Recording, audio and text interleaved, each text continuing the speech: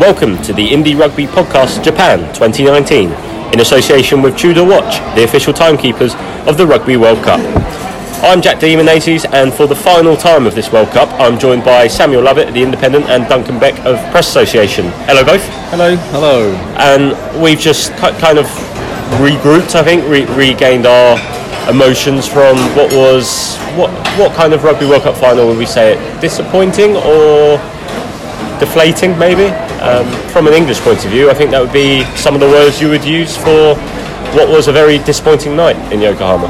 For me it was deflating. I think it was the most deflated I've ever felt in a work sense, and it was amazing. I mean, just once the game had finished, or shortly after we go to the press conference, I've never felt so much energy drain from me on a personal level. It was not that England lost, it was the way they lost. They just didn't turn up, they didn't fire a shot. It was panicky, so much went wrong. The scrum was just unthinkably bad. So I think that's why it was so deflating for me. It was a manner of defeat rather than the fact they lost. It was almost, this is worse. It was harder to take than had they gone down fighting against the All Blacks in the semi-finals. So difficult afternoon. I mean, we'd built it up so much, hadn't we? The past week we'd seen the performance against New Zealand, seen how good they were. We knew that they had that sort of performance in the tank, and then when it came to the big day, they just completely went missing, didn't they? So for me, I think that was perhaps what was particularly disappointing, just to see them fall so short when we know that they are capable of so much more. It was all the more surprising because of that All Blacks victory in the semi-finals, wasn't it? That performance was we've hailed it as among the best we've ever seen at a World Cup, but it was almost from minute one you knew that England weren't at the races. I mean, just to do a quick recap for anyone that didn't see the final, England conceded a penalty in the first minute straight away, and Andre Pollard actually missed that one, but he goes on to score 22 points. England lose Carl Sinclair to an awful concussion. That was one of the worst head collisions I've seen in rugby, and that was in the third minute. So straight away Dan Cole's got to go 77 minutes against two brutally powerful props in Tendai Matawira and then Stephen Kitchoff. So he's struggling straight away. England can see penalty after penalty after penalty, and it was almost a good result for them to get to half-time at 12-6. I think they could have been off a lot worse off than that. South Africa didn't take their chances in the first half, but then England go about clawing their way back in, get to 15-12, you're thinking the tide's turned. Owen Farrell misses a penalty, Andre Pollard kicks one, gets to 18-12, game just slips away, England try it a little bit, and there you have tries for Makazole, Mapimpi and Cheslin Colby. Two, I must say, brilliant tries. I thought they were incredible to watch, and a bit of a up yours from the Springboks to the critics that said you can't play that rugby. Well, they just went out there and said they can play both brands of rugby. And let's talk about England first. Let's do the first half on where it went wrong for them, because then we can properly pay tribute to the Springboks afterwards. Duncan, let's compare and contrast what they did well against New Zealand. They won every collision, dominated the forward battle, dominated the backs. They never went backwards in a collision, really. Compared to, did they win one against the Springboks? So it felt like they didn't. Everything they did right against the All Blacks, they did wrong against South Africa. And it was, against New Zealand, you say there was not a single department of the game that England didn't dominate. And that went into full reverse, complete reverse against South Africa. And I think the most painful of all would be the scrum. When Eddie Jones took the job, he said he wanted to build the England team around the set piece. The set piece was to be the foundation, mainly the scrum, but also the line out as well. So to see it fall apart in that fashion when it was needed most in the World Cup final was pretty demoralising, and he didn't seem to have any answers for it whatsoever, nor did forwards coach Steve Borthwick. I mean, apart from the obvious, apart from Dan Cole came on, and that's where the Beast had a superb game, but it was baffling, really. And I don't really remember, well, not certainly in this World Cup cycle, Mako Vunipola having such a bad game in the scrum. I mean, Franz Malherbe had him on toast in the first half, to the point that Eddie Jones took him off, with half an hour to go, more than half an hour to go. It just left England so vulnerable, didn't it? It was the platform which the Springboks, their whole game was sort of built around that, wasn't it?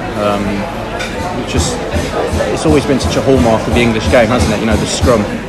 So to to see it just completely marmalised in that way. And marmalised in the final, the most critical stage of all is it's a killer. It just makes it a little embarrassing, doesn't it? I know it's not a word you want to use to sum up England's campaign, because the campaign on the whole has been hugely successful. They've gone beyond expectations, but to get to the final in such dominant fashion and then to fall short, it does almost feel a little bit embarrassing for the players, at least. They'll know that they didn't show their best, and that's probably the most disappointing thing. But I was going to say, do you think there could have been perhaps a sliding doors moment when Farrell missed that kick? Was it his third or fourth kick? I can't remember. But it felt like momentum was slowly creeping back into the English game, and if that had gone over, maybe perhaps that could have been the moment to kind of inspire England, to re-energise them, to get that belief back, because it was evident from the start that it was missing. So had that perhaps gone over, that could have... It did feel like a huge moment. 15 all is much better than 18-12, and from 18-12 with 15 minutes on the clock, England were chasing the game and knew they were, and that's where we saw their game plan completely collapse on them. They were throwing passes that they shouldn't have, coughing up possession. That's one thing that I kind of saw and just thought that sums this game up. Henry Slade at the end, just trying to force it a little bit, gets tackled by Malcolm Marks and the ball pops out, and that just wasn't happening last week. All those little collisions, the ball stuck for England, the passes went to hand. There were so many poor passes in that game. You just kind of felt something's not right here mentally.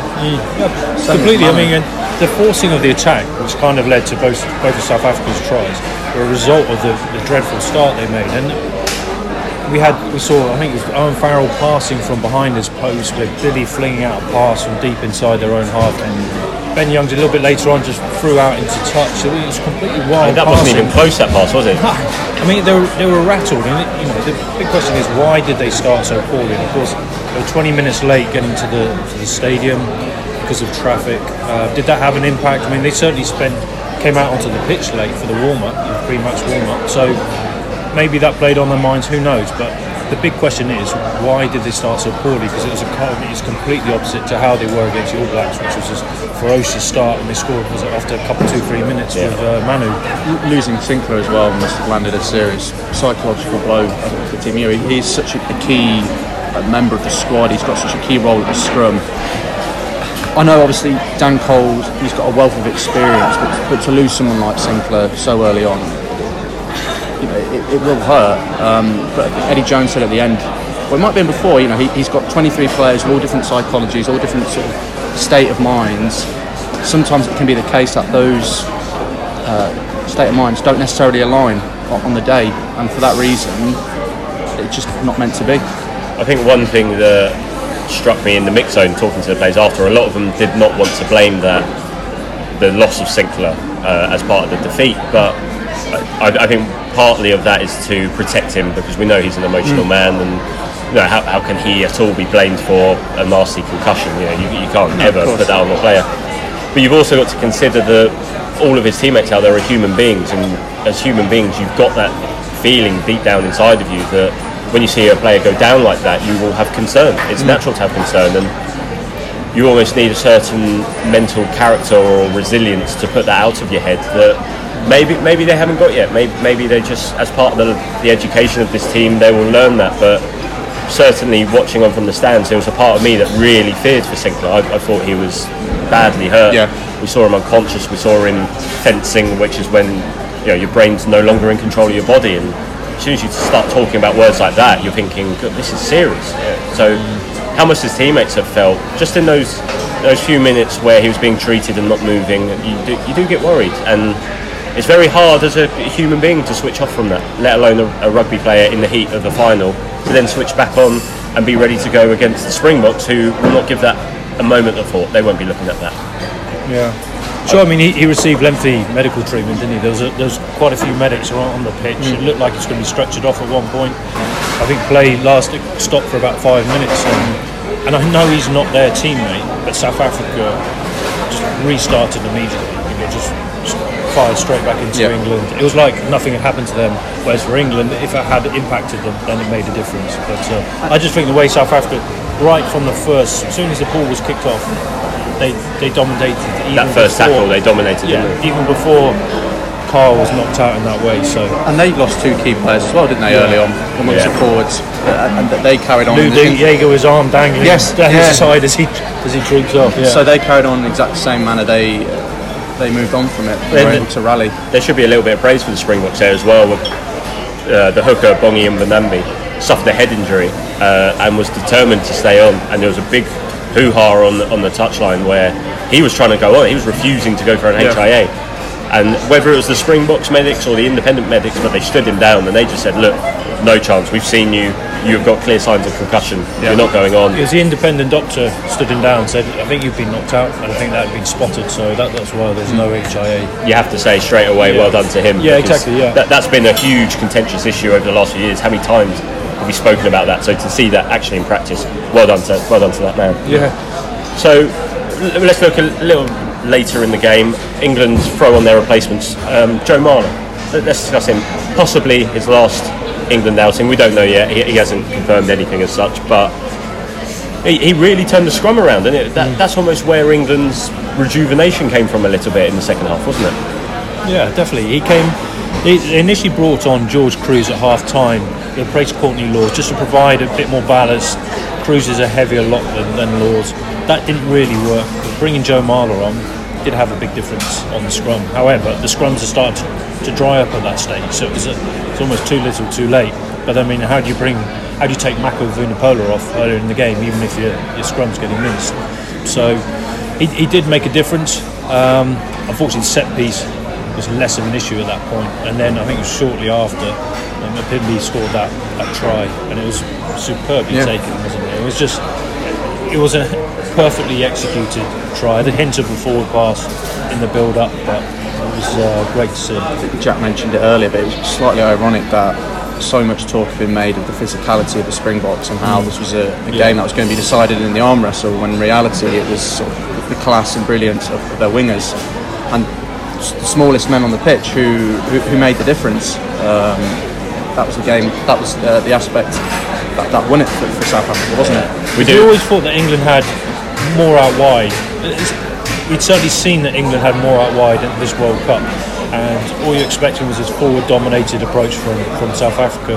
But when it mattered most in the final, you had these 2 brilliantly constructed tries scored by the wings. So I mean, they won that side of the game as well. Yeah. Do we think that England have managed to get the best out of their back three? I think Johnny May's had this niggling hamstring injury that definitely affected him against New Zealand, but may still have affected him here. He was taken off as well for Jonathan Joseph late in the game. I don't think really they've got the best out of him, Watson and Daly. I mean, Watson's looked really lively, yet he hasn't scored a try, and you wonder, have they brought him into the game well, and is that part of the process of having Manu Tuilagi in the centre, that it just means you don't get the ball out as much from 13 to the back three? I think there needs to be a rethink of Elliot Daly at fullback for sure. He's a superb player, and he's got to be starting somewhere, most likely on the wing or maybe even outside centre. But he's not a fullback, and that was proved yesterday in the final. It's been a long-held suspicion amongst a lot of us. Eddie's persisted with it, feeling that what he offers in counter-attack is just too good to miss out on. But I think he was exposed yesterday, and Johnny May the World Cup hasn't really taken off for him this time. He's done pretty well. He scored 2 tries in the quarter-final, but it wasn't the Johnny May we saw in the Six Nations in the previous autumn. And then Anthony Watson, he's played well. I mean, you always give him. He breaks tackles, he makes ground, he looks for work. But you're right, he's not scored tries, and that is a bit of an issue. Well, we ended up staying up late in the hotel lobby last night, tapping away and eating burgers. I don't know about that. There may have been a burger. But McDonald's the first McDonald's for 4 months, Jack. Is that shameful? Anyway, swiftly moving on. We were having this discussion, and part of it was, if you don't play Daly at 15, who do you play? Because we remember the big clamour for Anthony Watson to start at fullback, I think before the 2018 Six Nations, and then he tried it and it didn't go that well. He was shaky under the high ball and then got injured and had that long-term injury. Does he go back to trying Watson, or is there anyone else that stands out? I mean, that game yesterday was perfect for Mike Brown, I thought. You know, someone who is defensively sound, will not get beaten in a one-on-one. Daly was so out of position in the first try that he didn't even get close to making a tackle, let alone fielding the kick that was put over. So who do we go for? Because Eddie's already said he wants to build for the future. Now, Mike Brown's not going to make the next World Cup, you'd say. So do you stick with Daly and hope he improves? Do you go back to Watson and hope he's improved his game, or is there anyone else out there? I think it needs to be Watson for the time being. I think he needs to kind of run and show faith that Daly's had at fullback. I mean, he has. I think he played 2 or 3 times at fullback, but it's not a year-long run of starts that Daly's been given.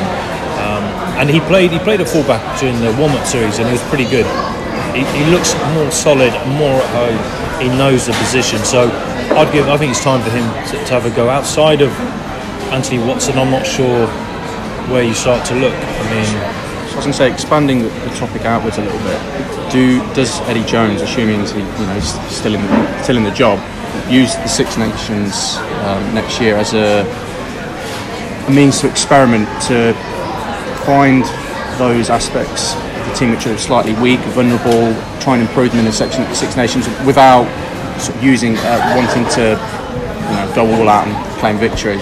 Is that what his focus should be, do you think? It's difficult if it's confirmed. I mean, we'll find out about what's going to happen with his future, but if his contract is only for a further 2 years, it then becomes very difficult, because how would you build for the World Cup in 4 years' time if your contract's ending in 2 years, and therefore it all becomes about results? So then you sort of discard building for the future and look in those vulnerable areas you were talking about. So England seem to be caught between two stools at the moment. You either contract him up to the next World Cup, or you get someone else in. So we'll see what happens there. But I think moving forward, then we've already seen that Eddie's willing to sacrifice the next 3 years to focus on the World Cup. So who knows who he's going to select? He may be looking even further down the ranks than we're thinking of, and looking at your 18, 19-year-olds, maybe even younger, because of what Tom Curry and Sam Underhill have done here. But I think overall we can sum it up as an impressive campaign. I mean, it's nice to have a bit of pride back in English rugby, isn't it? That's been missing at World Cup level for so long now. That you even think back to 2007, that team that got to the final and again lost to the Springboks, they still weren't playing a really attractive brand of rugby that went out there and dominated opponents. I think what this team has done is the closest thing we've seen to the 2003 heroes that has happened since. So you've really got to commend them for that, and try not to beat them up too much with it. But it just ended on a very disappointing note. Agreed? Agreed. Yeah. Well, that's all for part 1. Join us after the break, where we'll be discussing the newly crowned world champions as we delve into the Springboks' heroic victory and look at what's next for Rassie Erasmus and his team.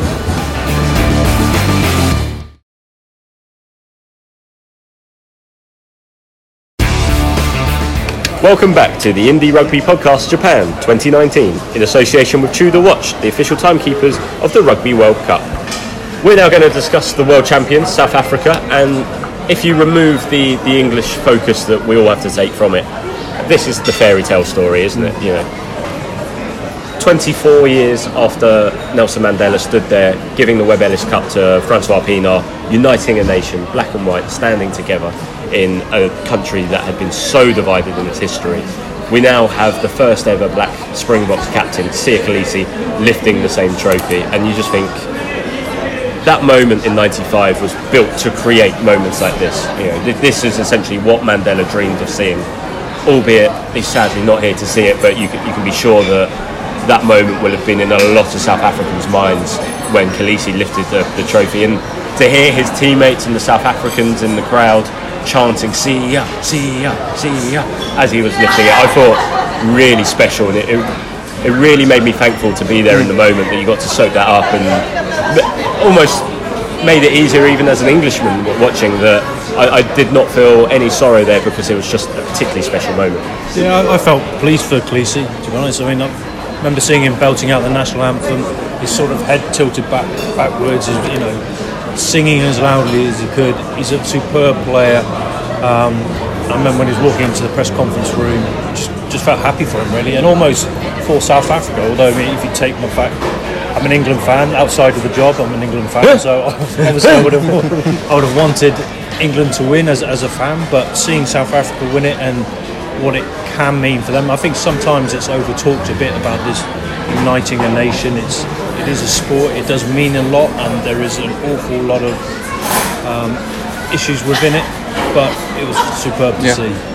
Erasmus acknowledged that, didn't he? In his press conference, he talked about how for 80 minutes at least, people from different backgrounds, different creeds, colours, political views, they can come together, share a beer over a barbecue, for 80 minutes agree where they usually disagree. I thought that was a really touching, profound moment, and it was the same message from all of the players, a message of hope. Like I said, we can't over talk it too much because South Africa is still one of the most unequal countries in the world, and along racial lines as well. So what this match can mean for the country, you would think hope it is the first point, and from there we'll see what progress is achieved, particularly along the sporting lines.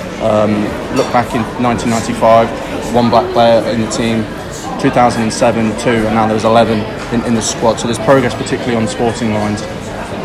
But at the end of the day, your hat's got to go off for what they've achieved and what Khaleesi's achieved. I think the good thing about this squad as well is those black players are there on merit, aren't they? Absolutely.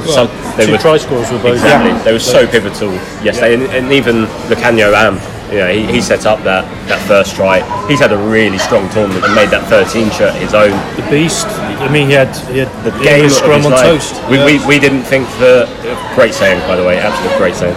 We didn't think he could surpass what he did in 2009, that first test in the Lions tour. I think what he did yesterday at 34 years old, he did that. I think that was the best performance of his career. And to do it against an established and strong front row like England, you think, wow, do you take your hat off to him? Even Bongi Mbonambi, he's displaced Malcolm Marx. Malcolm Marx a year ago was the best hooker on the planet, and now he can't get in the starting lineup. You just think it's relieving to see that this team is diverse on merit and not on quotas, as has happened in the past, as we know. So that was also part of the warm feeling I had inside of me, that this actually means something. The Rainbow Nation actually means something through this victory. But I remember, just on that theme, I remember covering the South Africa tour in 2018, and that was when Khaleesi was named captain for the first time, so South Africa's first black test captain, and you had him running out in Bloemfontein, you had the beast running out in Bloemfontein, and of course Bloemfontein is Afrikaner's sort of heartland in South Africa. To hear the crowd, which was still predominantly white Afrikaans crowd, shouting Khaleesi's name, shouting Beast's name, it did feel like something was changing within the team. The transformation before was this kind of necessity they had to go through. But you actually saw it working, and people, the fans, the supporters, the Springbok fans were kind of on board with what they were seeing. And these players, like you said, were there on merit, and they're performing exceptionally well, and the fans had taken to them as well. So it was, I think that was where for me it started to really kick in, and that's where you started to think, okay, something's happening here with South Africa. And the team, that is, not the country. Rassie Erasmus has a lot to take credit for that. He won't take credit, very humble man, but you just think the way he got them back onto the rugby path. Khaleesi was the first one to admit they were all focused on earning money through social media. That you think for a professional rugby player, that's alarming when that's your focus. And he just got them back focusing on rugby. But the Khaleesi Erasmus story is an incredible one. Khaleesi spoke at length about it last night, saying when he was a kid he was just focused on where his next meal was coming from. He didn't have shoes. His mother died when he was a teenager, and then his grandmother that was looking after him, she passed away as well. And then at 18 years old he gets spotted by Erasmus, who signs him up to the Stormers. He joins the academy, becomes a professional rugby player.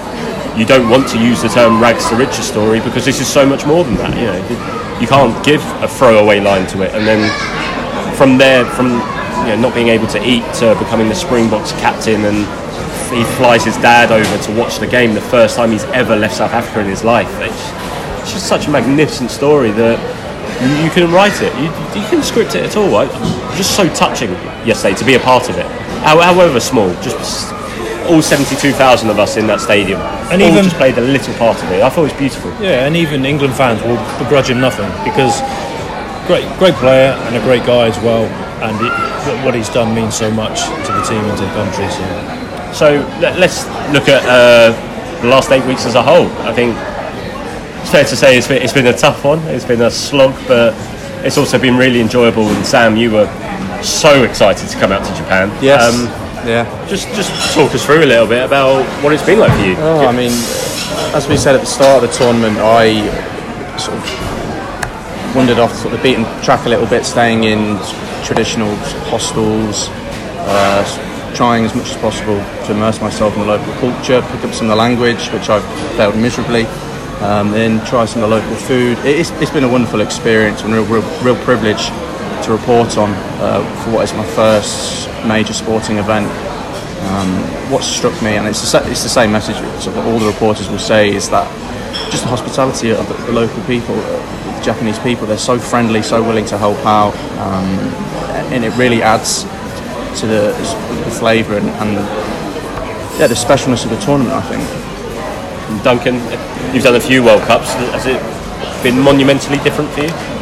Yeah, I mean, it's been utterly unique to any World Cup before. It's because Japan is obviously not a regular stop on the rugby circuit, and it's been special. It's been a special experience, one I'll never forget.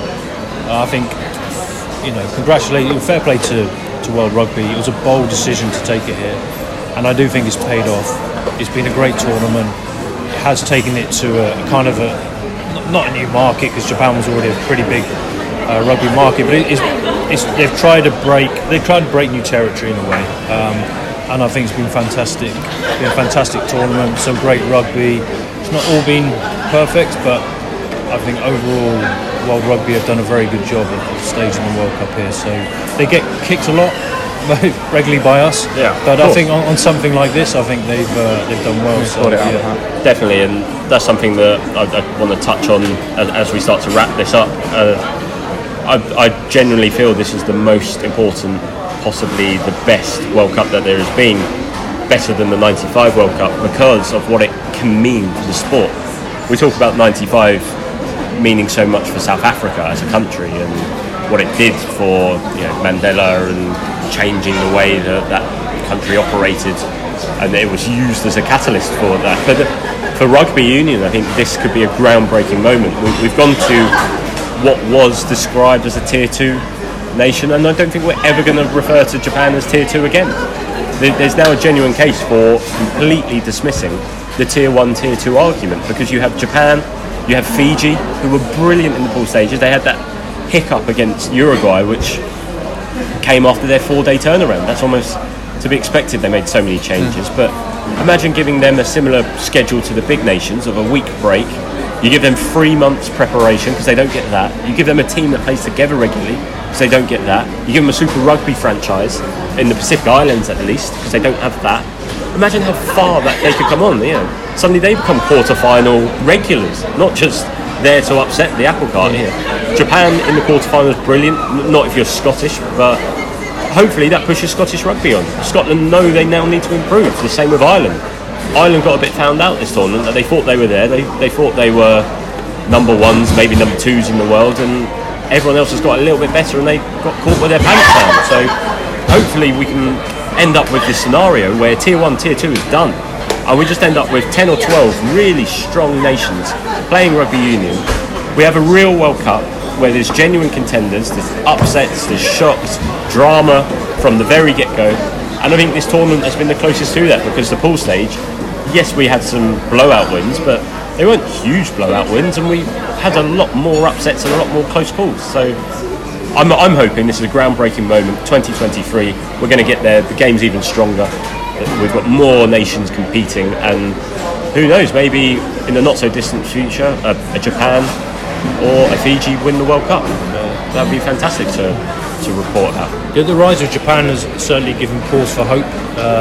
It's been superb to see, and the type of rugby they play is unique, and it's a breath of fresh air for the game, really.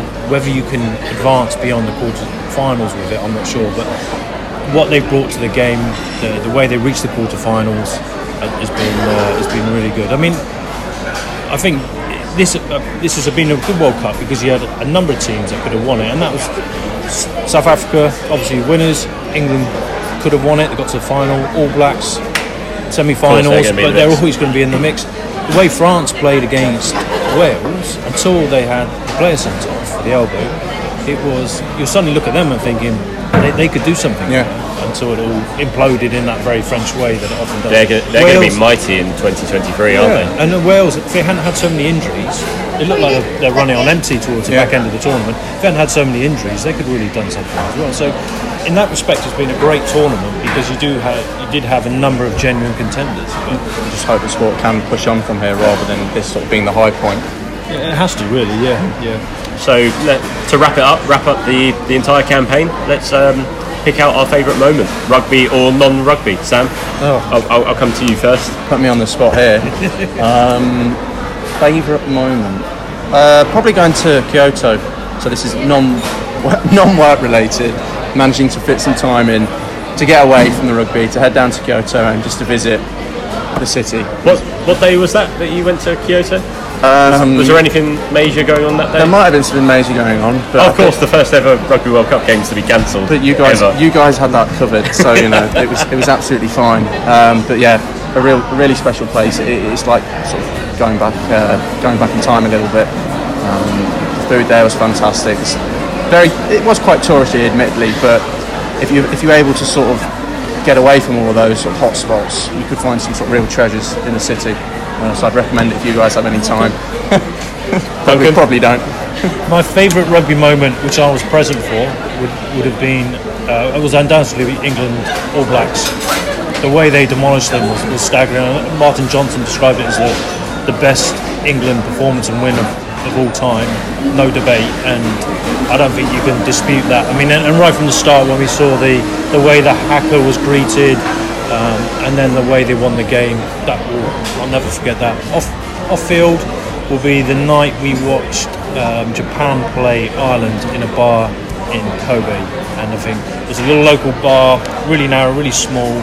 There's a few locals there, there's a group of us, and it was great fun. It was extraordinary and a really good night. Plenty of alcohol stocks as well. You didn't have to run out to a shop and pick up anything. No, the waitresses did though. They did several alcohol runs. Sadly, I of course missed that because I was covering Argentina, Tonga, doing some real strong recce work at England's opponents that went completely down the drain as soon as Lavanini got sent off. But what about you, Jack? For me, I agree on the rugby front. That New Zealand game, I just felt the whole 80 minutes that I was watching rugby, I had a smile on my face. I was watching something that I'd never seen before, never seen an England team do, never even thought I would see an England team do. You always kind of feel that for England to beat New Zealand need to have a bad day, and I think even if New Zealand had their best day, they might not have beaten England that day. It was just an incredible performance and special to be at. Non-rugby, it's a bit of a difficult one because I think it comes out of sorrow and out of tragedy, but the way that Japan just carried on after Typhoon Hagibis, and close to 100 people were killed in that, and they just united like I've never seen a country do, and I was really impressed, really touched, and quite moved by how they deal with tragedy of this kind. And there were minute silences before all the remaining games in the knockout stages, and they were perfectly acknowledged, impeccably, no noise whatsoever. And I just thought that was quite moving to be a part of again. And also the third place playoff match, the former emperor of Japan turned up at half time, and I've never seen a stadium just switch off from what was going on the pitch so quickly. The game kicked off and all the fans were still waving at the emperor. I thought it was brilliant. And it makes you think, why did he even bother turning up for that match, let alone the second half? Yeah, it's a shame they weren't at the final. I would like to see them at the final, but I mean, it was a good way to make an entrance, wasn't it? Talk about turning up fashionably late, half time in a third place playoff. Fair play. But I think the abiding memory, I wasn't there for that game. I think the abiding memory from the World Cup will be Japan, Scotland. It was an incredible match, incredible atmosphere. It was just almost written in the stars that Japan would win it, and what it meant to Japan to reach the quarterfinals for the first time, and also the efforts taken to get that game on, despite all the all this, devastation caused by the storm, I think that's the greatest picture from this World Cup. Unfortunately, I wasn't there for it. Can I change my answer to that? Were you there for that one? I was there for that one. And for the Ireland one, when they beat Ireland. Okay. So, yeah, I'm officially changing my answer. So Kyoto's been binned, has it? Kyoto's been binned. Don't go there. It's rubbish. Waste of time. Well, I think that's the perfect way to wrap up the World Cup, really. It's been emotional. It's been a roller coaster. It's been long. It's been tiring, but it's been fascinating, brilliant. Some of the rugby's been excellent, and I don't think we would have traded it for anything. So it's been a pleasure, boys. Thank you for joining me on the first series of the Indie Rugby podcast, and long may it continue. Thanks, Joe. So, remember, you can download and subscribe to this series on Apple Podcasts, Spotify, and Acast, or wherever you listen.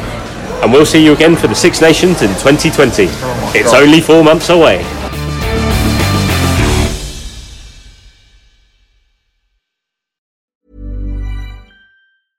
Spin your passion into a business with Shopify and break sales records with the world's best converting checkout. Let's hear that one more time.